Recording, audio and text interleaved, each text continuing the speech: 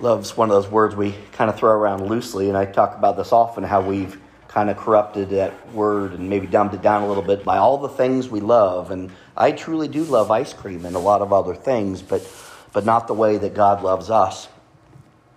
Well, there are some Sundays where the sermon kind of writes itself. It's difficult to improve on the miracle story of Christmas or the wonderful gift of Easter. There are others that take a little tweaking to remind us of God's role in the world, and even if the world doesn't choose to recognize it. For example, the typical Mother's Day and Father's Day message that I share is about God's purposes for these roles. And to do this properly, we have to take a couple things into consideration. Not everyone may be a parent. Not everyone may have a good or comfortable example of a parent. That's just unfortunate but true. So we shouldn't allow our human frailties or how someone has let us down to redefine, or as I say, dumb down what it means to be a good parent, or how we understand or relate to God in a parent-child way.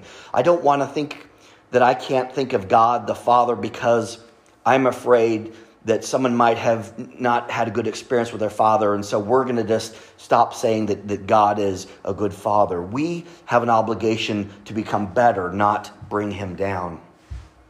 And I certainly want to pay respect to all those people, and certainly, but God has a role for mothers and fathers in our lives.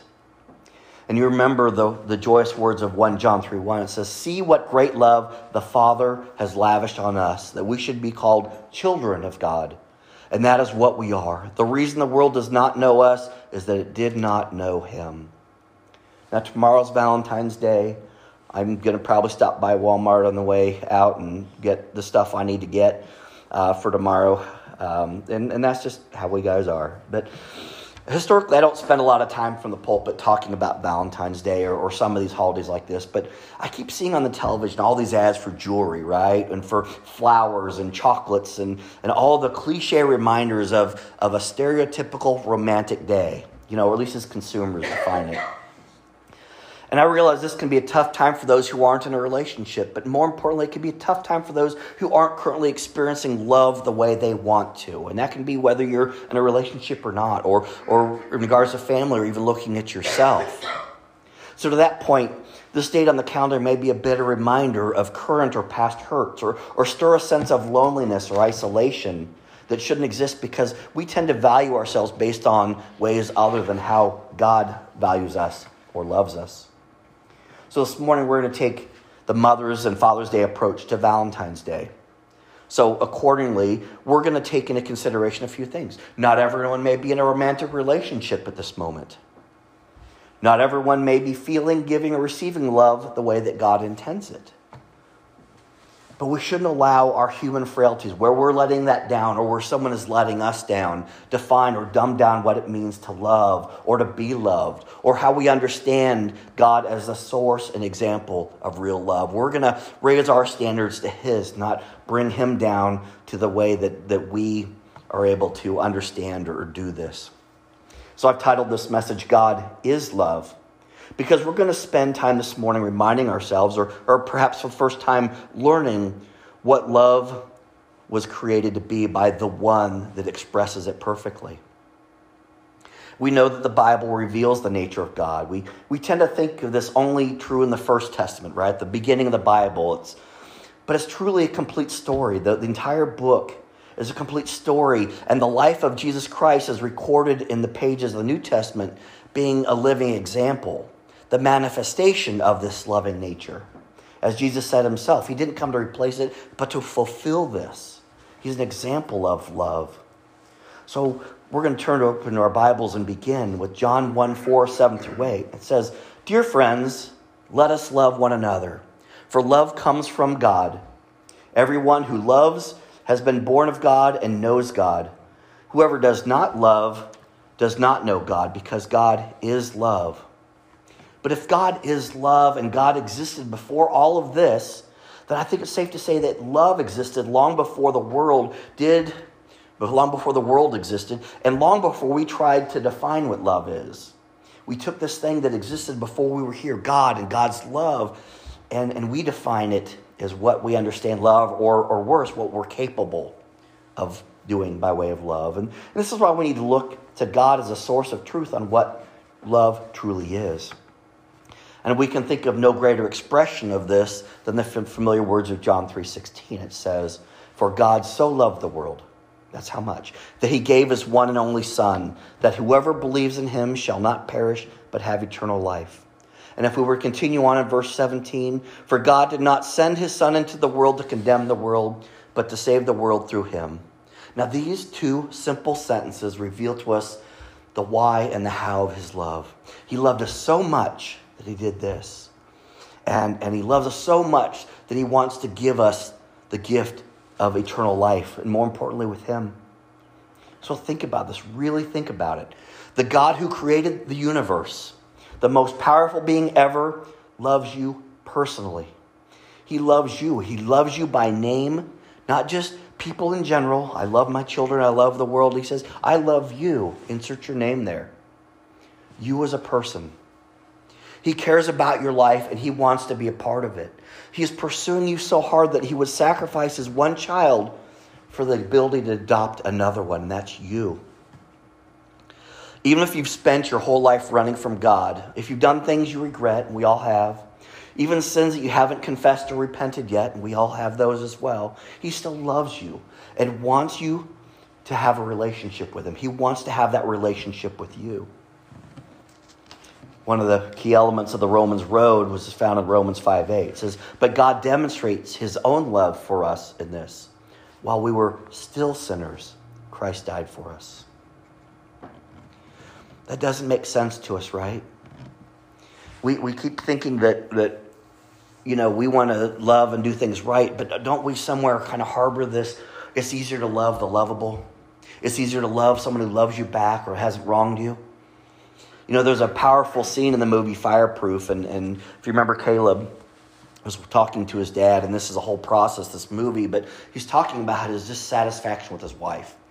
And of course, his father is taking not only the perspective of saving the marriage, but trying to reconnect this character, Caleb, to God. And Caleb is saying, "Dad, you just don't understand. How can I love someone that repeatedly ignores me, that disobeys me, that just doesn't show me any respect? How can I love that?" And there's this powerful but silent moment when the dad just leans on the cross and says, he just kind of nods. And Caleb gets it and he goes, "That's not what I'm saying, Dad." And he goes, "Isn't it? Isn't it?" He says, "You can't love properly because you don't know real love. You haven't accepted it from God. You haven't accepted it for yourself. You haven't tried to figure out what this is. You can't love her because you don't have it yourself." That's our challenge. But fortunately, God's love is unconditional, infinite, far beyond what even the best people are capable of. God commands those who follow him to love one another. Among sincere believers whose hearts God has changed, you can see an imperfect picture of his love as he loves us despite us. The Apostle Paul reassures us of this perfect love in Romans 8:37 through 39, which is our scripture to remember this week that Larry read. It says, "No, in all these things we are more than conquerors through him who loved us." He says, "For I am convinced that neither death nor life, neither angels nor demons, neither present nor the future, nor any powers, neither height nor depth, nor anything else in all creation will be able to separate us from the love of God that is in Christ Jesus our Lord." I love how Paul likes to close up the loopholes, and that tells me that he's probably one that spent a lot of his life looking for those things. But he closes them all up, says none of these things can separate us from the love of God. And it's the prophet Isaiah in the First Testament. He records God's own words that were spoken to him. In Isaiah 54:10, he says, "Though the mountains be shaken and the hills be removed, yet my unfailing love for you will not be shaken, nor my covenant of peace be removed, says the Lord who has compassion on you." This is just God reminding us of the covenant promise he'd already made in Deuteronomy 7:9. He says, "Know therefore that the Lord your God is God. He is the faithful God, keeping his covenant of love," right? His promise, unbreakable promise of vow, to love to 1,000 generations of those who love him and keep his commandments. Or Lamentations 3:22-23. Because of the Lord's great love, we are not consumed, for his compassions never fail. They are new every morning. Great is your faithfulness. And if we look at these, we look at Isaiah and Lamentations and Deuteronomy, even Jeremiah, where Lord says, I've loved you with an everlasting love, right? And this is a manifestation of prophecy that says, this love covenant, in accordance with this love covenant, I'm going to have to save you from yourself. And that's going to come much later through the life and death of Jesus Christ. And if you think about it, these passages were written in a time when God's people were very far away from him relationally, right? The Israelites had this habit, this cycle of, we love you, God, you rescued us, great. Oh, you know what? We'll go do our own thing, our own way. And then they go, Lord, where are you? We need to be rescued again. And each one of these times, Isaiah was prophesying what was going to happen to the Israelites. They had been exiled from this promised land. Lamentations, they're suffering, they're lamenting the loss of the stuff that God had given them, that had promised them. And they reached out to him because they had broken their part of this. But God never, ever broke his covenant vow. In fact, these periods of punishment were a part of his loving nature to express grace and wait patiently. So does this mean that God's love is unconditional? Yes, but not necessarily. We know that we are to love him and love others and keep his commandments. That's his instruction to us. But there's not a condition based on time. In fact, God promises to be patient with us because he wants you to succeed in this. I'll wait. 2 Peter 3:9 says he's not slow in keeping his promise, as some understand slowness. It says he's patient. He doesn't want anyone to perish. He wants everyone to come to repentance. So he'll wait. So the worst thing that we do is when we miss these opportunities, these moments, is we're robbing ourselves of the joy of these blessings we could be experiencing now instead of later as God patiently waits for us to do the right thing. And there are so many things, even the things we prayed about this morning, that we can't understand the miraculous way God works, or some of the things that he's moving around in his timing. In fact, we're told not to lean on our own understanding. But when we say things like, God, how can you love me, a sinner? God, how can I love them? That horrible person that I know they are, or the way they treated me, or the way they did this, or the way they do that. We're trying to get to understand God the way we understand love. And we're trying to box him in saying, God, this is the way that we're supposed to love. This is how we love. This is what love is. And you're not doing it right because you still love them, even though they're not, being obedient, not treating each other as well. So we can't possibly understand this fully. And I think that's why Paul writes this letter to the early Christians in Ephesus. And he says this, may you have the power to understand, as all God's people should, how wide, how long, how high, and how deep his love is, right? We don't have that power, but he says, may you have that. May you get some understanding of what this is. And he says, may you experience the love of Christ, though it is too great to understand fully. And he says, may you experience it. Then you'll be made complete with all the fullness of life and power that comes from God. Again, this is hard for us to understand. But that doesn't relieve us from the commandment to show others the same kind of love. God's love is perfect, and it's a model for us to love perfectly. 1 Corinthians 13, this love is patient, love is kind. It goes through this dissertation of what love is and a couple things of what love isn't. And everyone needs to know this type of love. But if we expect it from another person, we're going to be let down. That doesn't relieve us of the responsibility to try to love with patience and kindness, and not to envy or boast or to be proud, not to dishonor or to self-seek. But it happens. And it happens when others try to show us that kind of love too. Only God is the only one who can love us perfectly. And when you have a relationship with God and you experience this kind of perfect love, it empowers you to love others the same way. You want to love others that same way. The verses we're alluding to from 1 Corinthians 13, it's a great description of love. It's been read at almost every wedding I've ever been to. And the Apostle Paul captures many aspects so well. But I really like reading 1 John 4 for another perspective. 1 John 4. And if you look at verse 19, for example, it says, we love because he first loved us. Now we hear that. And we might read that to mean a couple different things. We don't love him. We don't love him because he loved us first. He loves me, I guess I'll love him back. And that's the faulty kind of human love that we give to other people. I love you because you love me. I love you because you're lovable.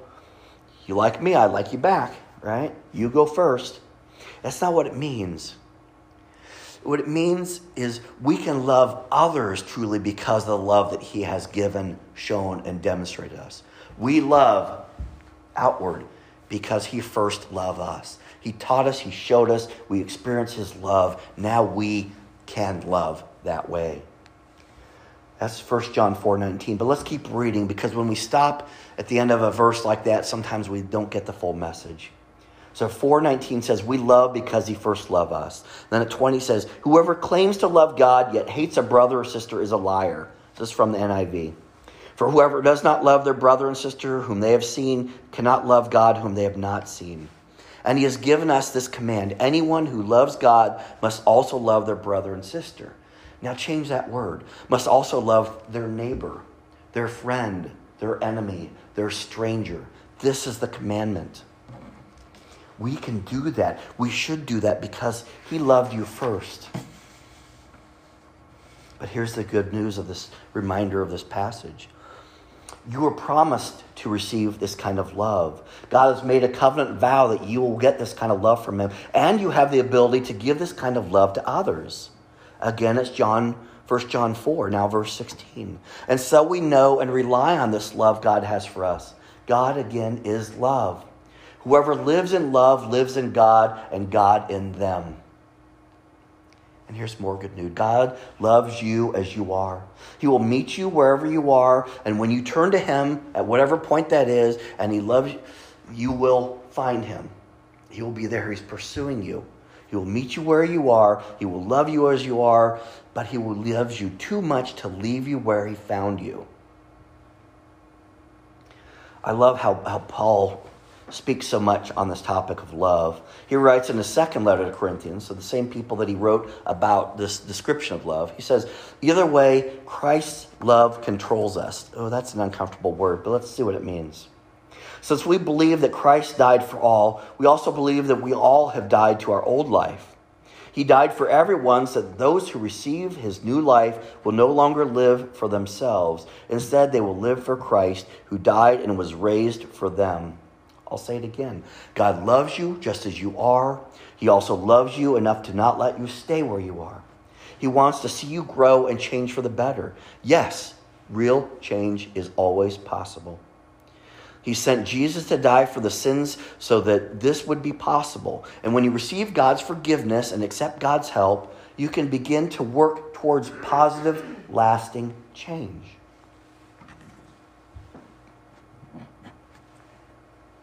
There's such an abundance in this love and so much joy and peace that comes with experiencing that we can't help but overflow with it.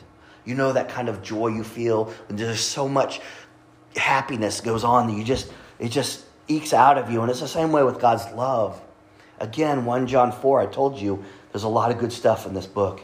1 John 4, 9 through 11. This is how God showed his love among us. He sent his one and only Son into the world that we might live through him. This is love. Not that we love God, but he loved us and sent his Son as an atoning sacrifice for our sins. Dear friends, since God so loved us, we also ought to love one another. We call this a commandment to love others. But I think it's the natural byproduct of experiencing good, pure, true love as God created and intended us to experience it. We can't help it. God's love should not stop with him loving you. It should overflow in the lives of the people around you. When you allow God's love to grow in you, it's like the plant that produces fruit. And when we talk about the fruit of the Spirit, one of the fruits of God's love is this increasing desire and ability to love others, right? I can't help but do this, to feel this, to want to do this. And His Spirit, the Spirit that He puts within us, allows you to love with a love greater than you could love on your own, because you're loving with God's love, as God created, as God is, not as the world defines it. So He says, don't keep the love of God to yourself, especially when the world so desperately needs it. You can purchase these videos, and I do from time to time, called the Skit Guys, and I showed one recently. It was the chisel, God's chisel. But there's one for Valentine's Day, and it's more of a narration, and I'm not going to show the slide, but you can buy the transcript as well. And it's basically a narration. It says, "Hey, love, where have you been lately?" He says, "I've been looking for you.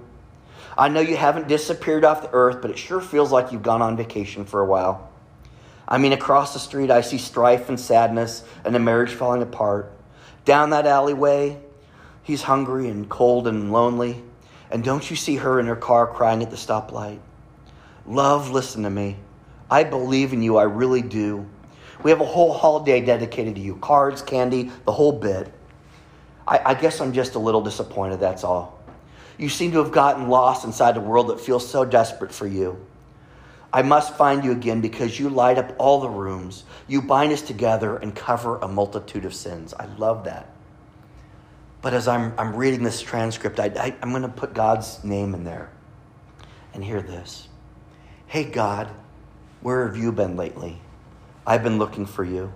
I know you haven't disappeared off the earth, but it sure feels like you've gone on vacation for a while. I mean, across the street, I see strife and sadness and a marriage falling apart. Down that alleyway, he's hungry, cold, and lonely. And don't you see her in her car crying at the stoplight? God, listen to me. I believe in you. I really do. We have a whole holiday dedicated to you. Instead of cards and candy, I'll say we have presents and trees, right? And crosses and Easter eggs. The whole bit. I guess I'm just a little disappointed, that's all. You seem to have gotten lost inside a world that feels so desperate for you. Isn't that the truth? I must find you again because you light up all the rooms. You bind us together and covered a multitude of sins." I love that. When you put God as love and God in that space, you can hear the message of what He gives and what we so desperately need.